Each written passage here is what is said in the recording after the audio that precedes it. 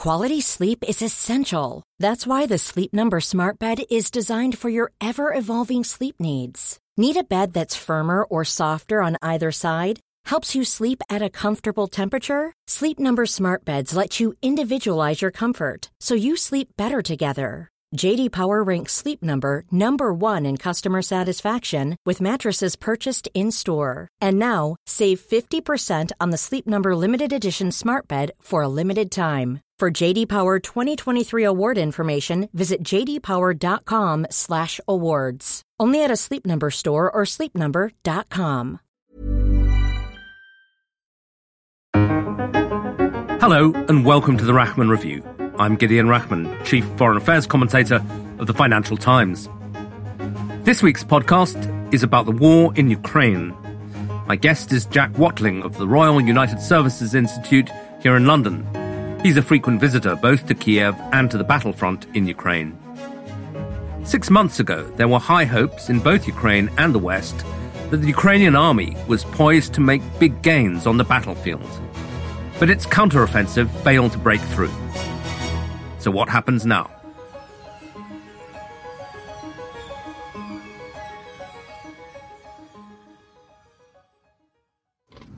This is Avdiivka, a Ukrainian-controlled city just 10 kilometers from Donetsk.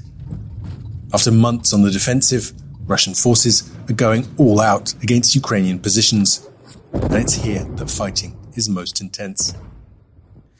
In eastern Ukraine, the fighting is still intense with many casualties on both sides. But the battle lines have not moved much. Recently, General Valery Zaluzhny, Ukraine's commander-in-chief, called the war a stalemate. But in a recent interview with NBC News, President Volodymyr Zelensky of Ukraine made it clear in blunt language that his government intends to keep fighting. The war takes the best of us, the best heroes, the best men, women, children. That's it. But we are not ready to give our freedom to this terrorist Putin. That's it. That's why we are fighting. Jack Watling's one of the most astute analysts of the war that I know, and I began my conversation with him by asking him about the word that General Zaluzhny had used, stalemate. Does that represent an accurate description of what's going on? It doesn't. It strikes me as a description which is overly focused on terrain. And when you look at the rates of attrition on both sides and what is being lost and consumed, it's a position that can't be maintained indefinitely. Stalemate would suggest that if we just left things as they were, it would remain the same. That's not the case. It will remain the same for a period, and then you see non-linear progression as one side gains advantage or loses it. And the side that's gaining advantage is Russia? At the moment, it would be Russia, yes. So why? Why is the rate of attrition sustainable for Russia? They've lost, what do people say now, 150,000 people dead and wounded? The exact numbers are pretty hard to pin down. I'd put it slightly higher than that. But yes, they've lost a huge number of people, but it is a loss rate that they feel they can sustain. So just give us a picture of both sides then. So why is it that Russia's in a better position in terms of resources, men, material than Ukraine? Essentially, both sides are in a position where they are struggling to train and form units that can conduct defensive operations. And that's about equipment. It's also about training and the skills of their troops. Now, for Ukraine, they have many troops, but they are fixed along the entire front.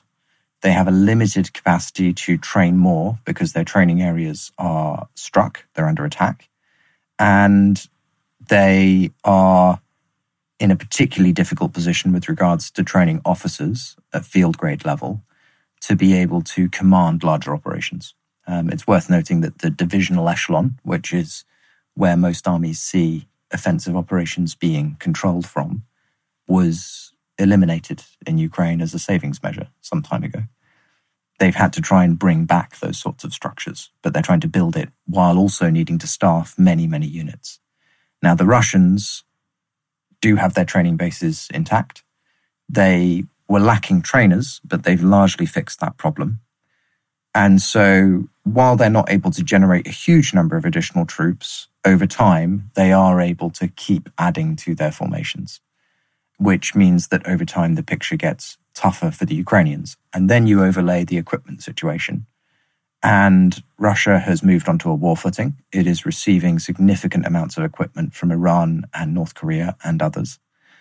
And it has turned a corner in terms of production of war material, whereas NATO has been somewhat complacent because it has been giving to Ukraine material that was in storage without moving industry onto a war footing. And what we are finding now is that there are increasing constraints on the availability of critical materials, munitions being the main one.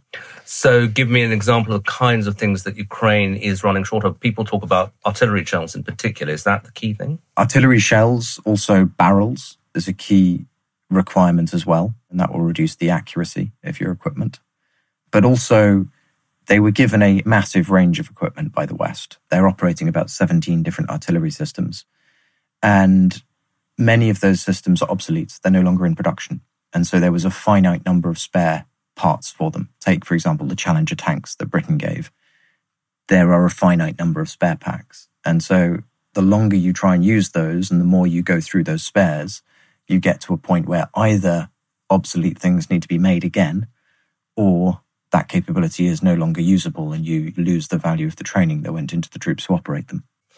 And, of course, there's been a big blow to Ukrainian morale. I don't think there's much doubt about that, by the fact that the much-anticipated counteroffensive has not gained much ground. What do you think went wrong there? So I think the first thing we have to be very clear about is that the offensive could have worked. There were a range of issues.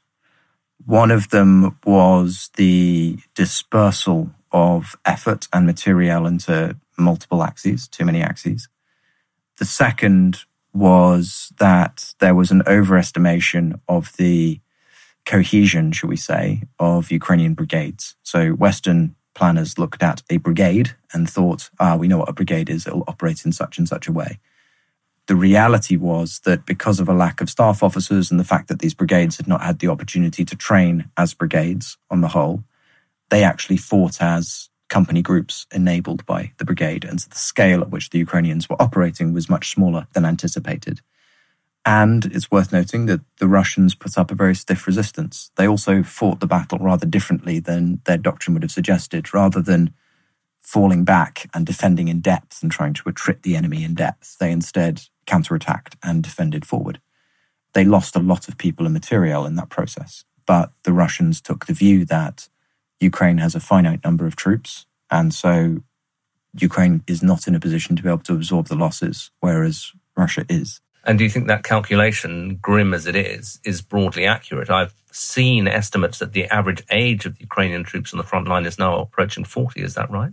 That is correct, although it's very important to bear in mind that that is not a reflection of the Ukrainians working their way up the generations. So when Ukraine was on the defense, they prioritized mobilization for people who needed less training, i.e. had previous military experience, and they also prioritized people who would be steady, essentially. And the people who had previously been through conscription were disproportionately older, and it made sense to target that group.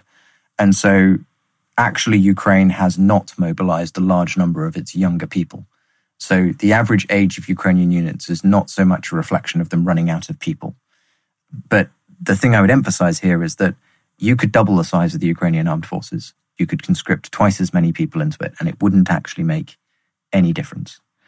Because unless you have the ability to command those troops, to provide the artillery, the enablers, and so on, then they're not usable, especially for offensive operations. So the critical thing here is not just how many troops can you have in the field, but it's how many functional units of action and what scale are they operating at.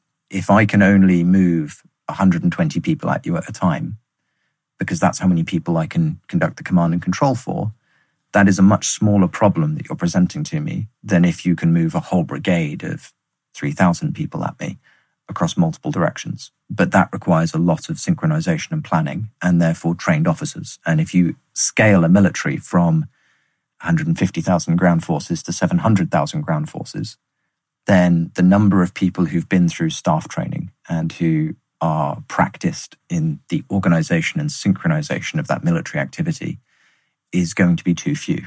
You know, it's worth noting that in the Second World War, British troops had a minimum of 20 weeks training, more in most cases, before they were considered basically proficient.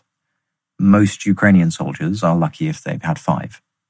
And so we need to now shift from the rapid mobilization of personnel to be able to defend to a more deliberate training process to make sure that the troops are properly prepared for attack. To come back to the question I started with, you said stalemate is not sustainable. And the implication of most of what you're saying is that the next phase then might be that Russia goes on the attack and begins to make substantial gains. Is that a real danger? Well, we're very fortunate that Russia keeps going on the attack prematurely. Every time that the Russians start getting themselves into a position where they have an opportunity, they end up making quite serious blunders. We're seeing that in Avdiivka at the moment, where their troops haven't had the opportunity to train properly. And so they are taking very heavy losses. However, the fact they are forming new units like this shows what happens when the pressure comes off. And the Ukrainians are in this slight challenge where on the one hand, they need to, as I say, train more deliberately to be able to take the offensive themselves. But at the same time, if they withdraw troops and start training and they're not attacking, then the pressure comes off the Russians and they can also start training at scale. So 2024 is going to be quite difficult, I think, especially with the decline in available munitions. Making sure that you keep up the rate of attrition against Russian forces will be difficult. And if the attrition rate diminishes, then the number by attrition, basically, that's killing enough Russians. Yes, killed and seriously wounded, yeah. Then the number of troops that the Russians have to train and equip goes up. So we have to be really, really cautious and deliberate now in formulating a long-term plan that carries us through 2024 and into 2025.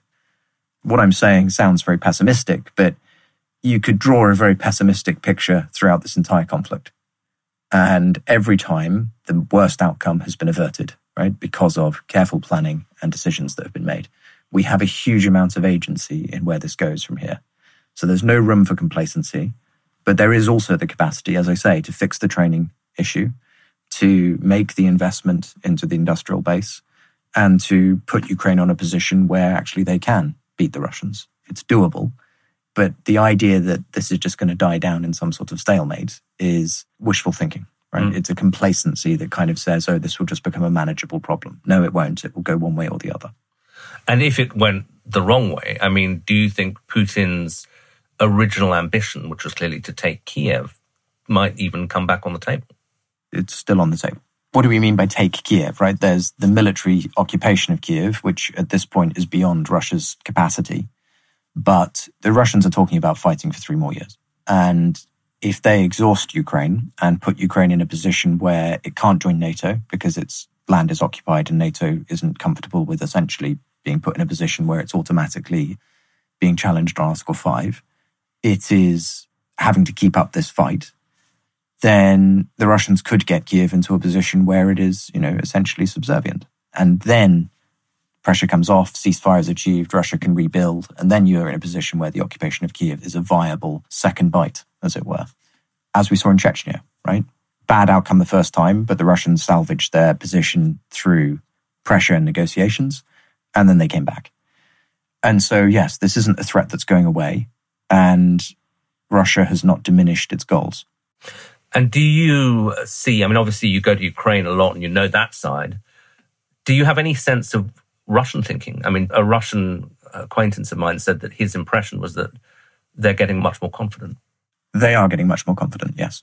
Firstly, as I say, from an industrial point of view, they were really feeling shortages. There are still bottlenecks. Barrels are also an issue for them.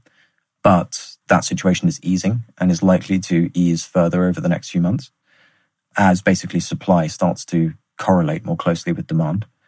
There is no longer on the Russian side this sense that there is a big punch that the Ukrainians are holding back, that they're anticipating. And so they are feeling like they have more opportunity, more initiative. And they are sensing, sniffing in the wind, a sense of frustration in the West, which in Russia feeds an overly optimistic, I think, but very persistent belief that essentially the West is going to throw in the towel. I don't think that's the case. Even with Donald Trump in the background? Well, that's their big hope.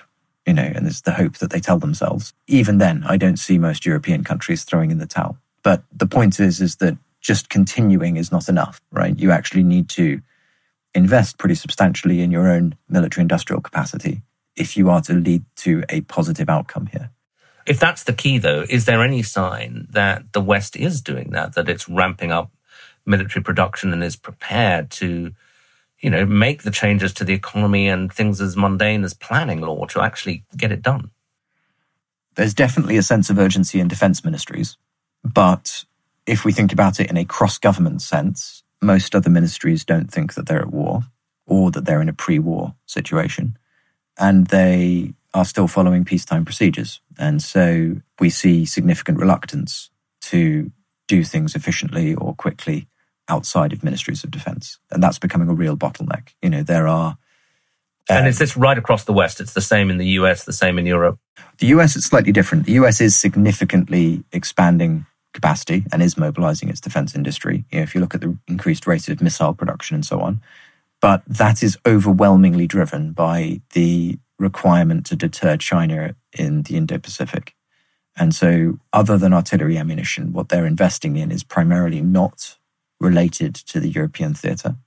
And I think the politics in the US is going to increasingly be one in which they say, look, if China goes for Taiwan or some other scenario, it is catastrophic for the global economy. We are managing that risk. NATO is an alliance, and given that this is a European security threat, we expect Europeans to pull their weight. And if we look at ammunition supply as quite a good example, Europe has provided about, I think, 300,000 rounds of 155 to Ukraine. The US has provided around 2 million.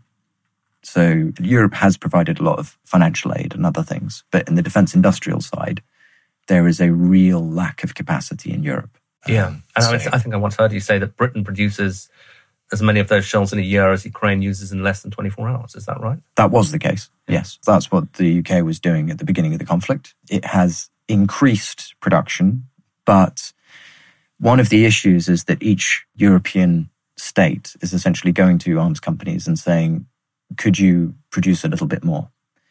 And those arms companies look at the numbers and they say, well, there's no guarantee that there's going to be follow-on orders. And it's actually quite a small increase. And so it's not worth us investing in the infrastructure, manufacturing capacity to be able to make more rounds. So what we're going to do is we're going to add your order onto the end of our existing orders and we'll fulfill it when we get around to it. But if you put the orders together around Europe, then it really does start to add up to quite a substantial amount. And most companies, in order to fulfill that, would need to increase capacity. And the financial equation would start justifying that. And so either individual countries need to order more or make the orders over the longer term, or they need to make those orders together. Sounds like we're still in the thinking stage. And as you say, we're in a crucial year coming up. And was one sign of Ukraine's shortages of munitions that America decided to give them cluster munitions, which are quite controversial because there wasn't enough in the cupboard. Absolutely. Cluster munitions made sense in their own right in terms of them being a very useful military capability. They were literally designed for how they were employed. But the release of cluster munitions, DPICM specifically, also alleviated the strain on stockpile availability and so extended the runway, or the amount of time by which Ukraine could maintain fire's superiority at the front. Every time we've done that, released a new capability to buy us time, the question becomes, well, what are you going to do with the time you've bought?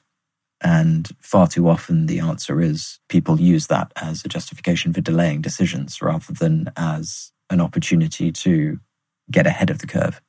It's a fairly downbeat discussion so far. Some optimists say, well, it's not all bleak, that Ukraine has done well in the Black Sea and that it's forced the Russian Navy to, I don't know whether it's take a backward step or is the appropriate way of doing it, but that on the naval front they're doing well. Is that correct? It is correct. And throughout this, Ukraine has had many tactical successes. If you look at its long-range strike campaign, knocking out a Russian submarine in its berth, the number of Black Sea Fleet assets that have been degraded, and not just the ships, but the physical infrastructure, its dry docks, for example, its headquarters, and just pushing back the fleet from being able to maintain a presence off Ukraine's coast is a very substantial achievement. The question becomes, And this is the issue when people sort of say, well, we are making progress, look at these other things. Most of these other lines of effort create opportunity. That's what they do. So pushing the Black Sea Fleet may enable more goods to flow in and out of Odessa and thereby reopen the Ukrainian economy. What did the Russians do? Firstly, they used aircraft to drop sea mines to deter commercial actors from thinking that it was worthwhile. And secondly, they used long-range strike to damage the port facilities. And so the opportunity is not one that we can capitalize on necessarily. The isolation of Crimea logistically by denying resupply by sea and then potential of future strikes on the Kerch Bridge and the threat to the neck of Crimea would create a real strategic problem for the Russians. But you need to synchronize those things and follow through. Just denying resupply into Sevastopol is no good if there can be resupply over the Kerch Strait and over the neck. And so the real question with these lines of effort is, are we putting in place what we need to enable the reclamation of Ukrainian territory? Because if we're not doing that, then the window of opportunity that we have created through the disruption to the Black Sea Fleet and so on will close. And that's where we need, as I say, longer term planning that synchronizes these things rather than just the celebration of very impressive tactical feats, but without the necessary exploitation. You're a frequent visitor to Ukraine, to Kiev and to the front line. What's your sense of the Ukrainian mood now? I think there was a real turning point this time last year with the civilian population, which was towards weariness. And that didn't necessarily affect the military at the time because the offensive was in the offing. But I would say that caught up with the military in July. And that weariness was essentially a realization that this is going to be a very long, costly war, that there isn't going to be a rapid conclusion.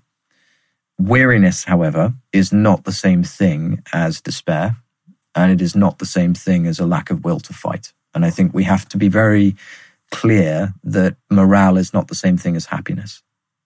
For Ukrainians, when they look at what's happening on the occupied territories, when they look at what Russia does when it takes over places, defeat is not just a change of who's in charge and essentially you can carry on with your life.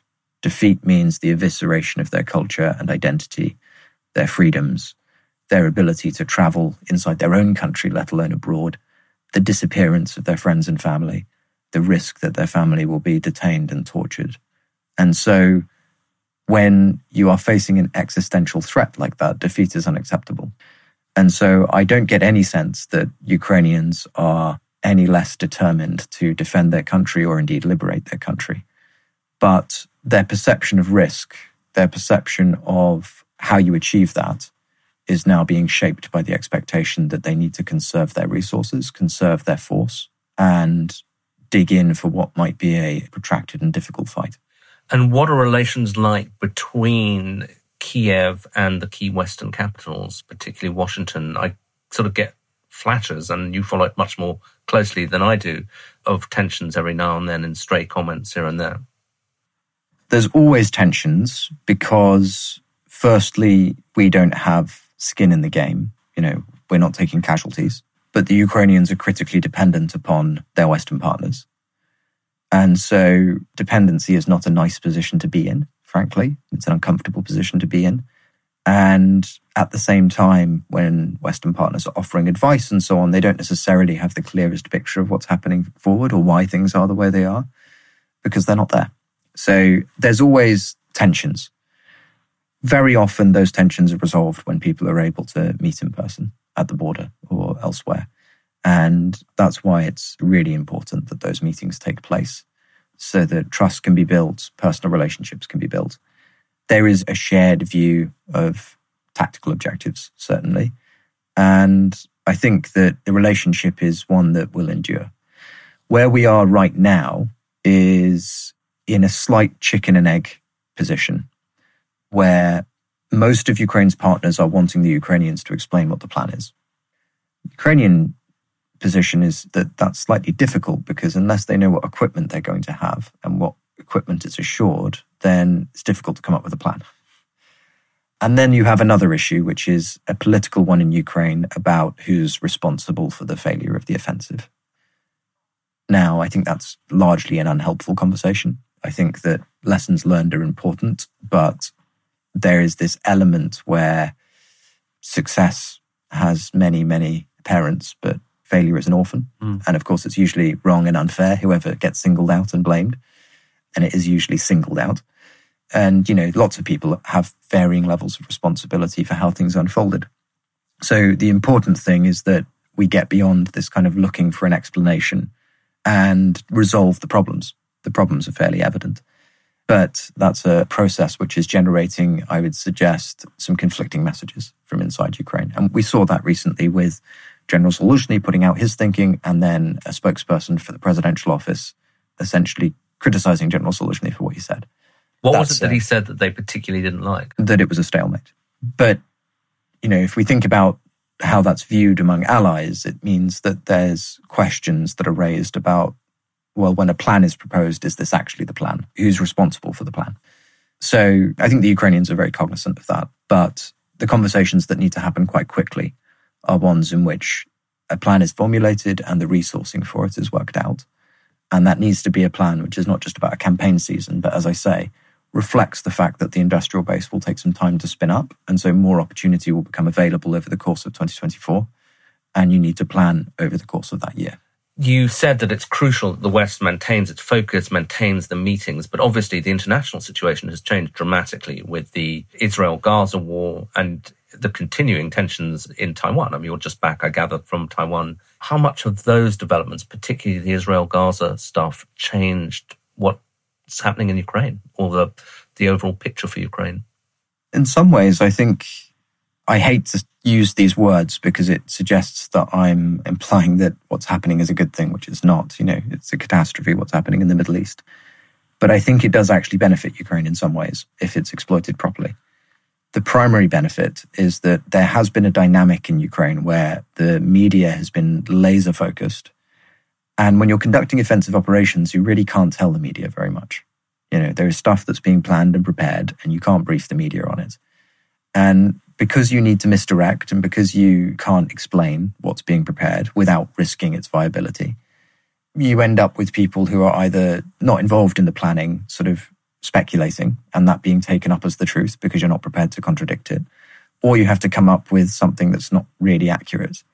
And so you get trapped in this dynamic where there is an insatiable demand by the international press for an explanation of what is going to happen. But because the answer is by definition arbitrary, you then get trapped with false expectations.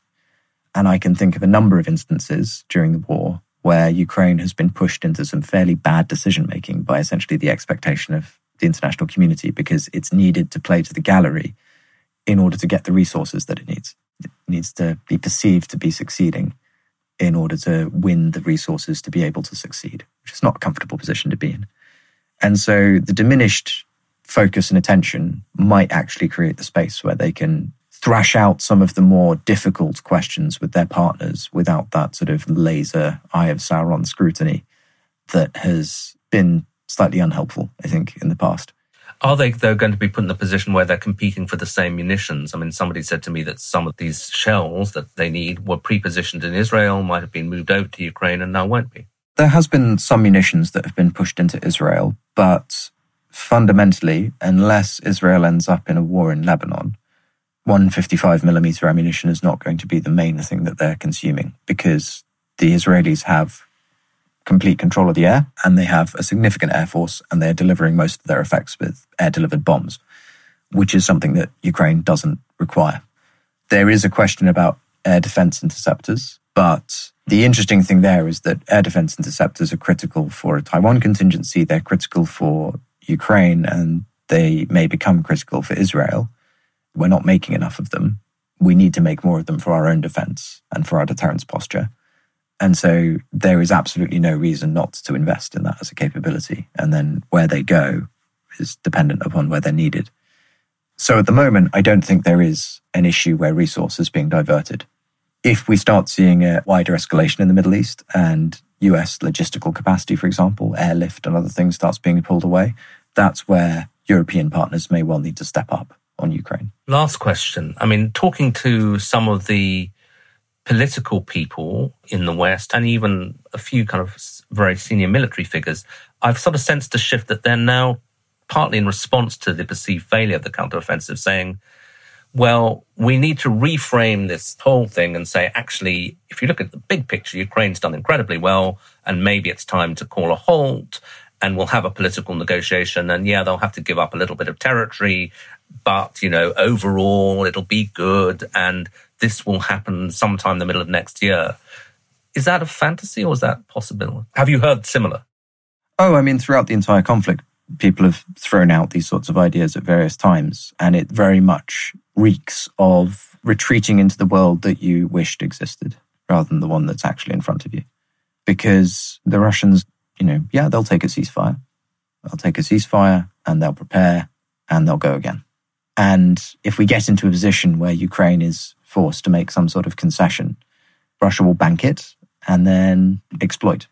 They will capitalize on weakness. If we're in a position where our view is, well, look, actually, we need this to go away because we're not able to keep it up, then Russia has no incentive not to push further.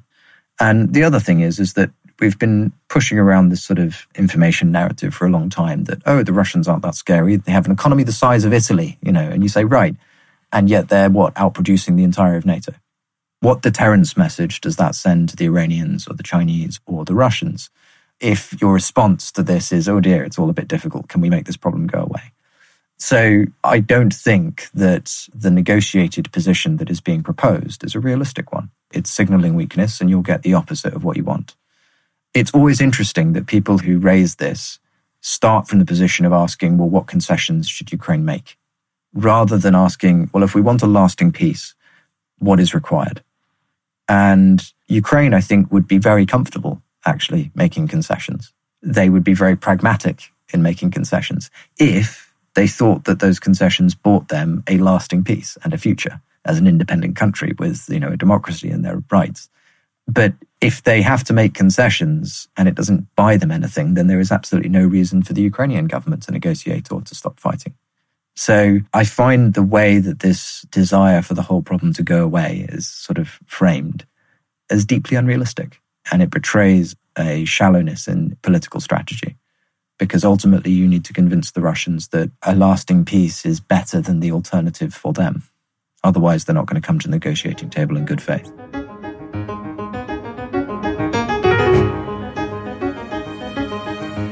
That was Jack Watling of the Royal United Services Institute here in London, ending this edition of the Rachman Review. Please join me again next week.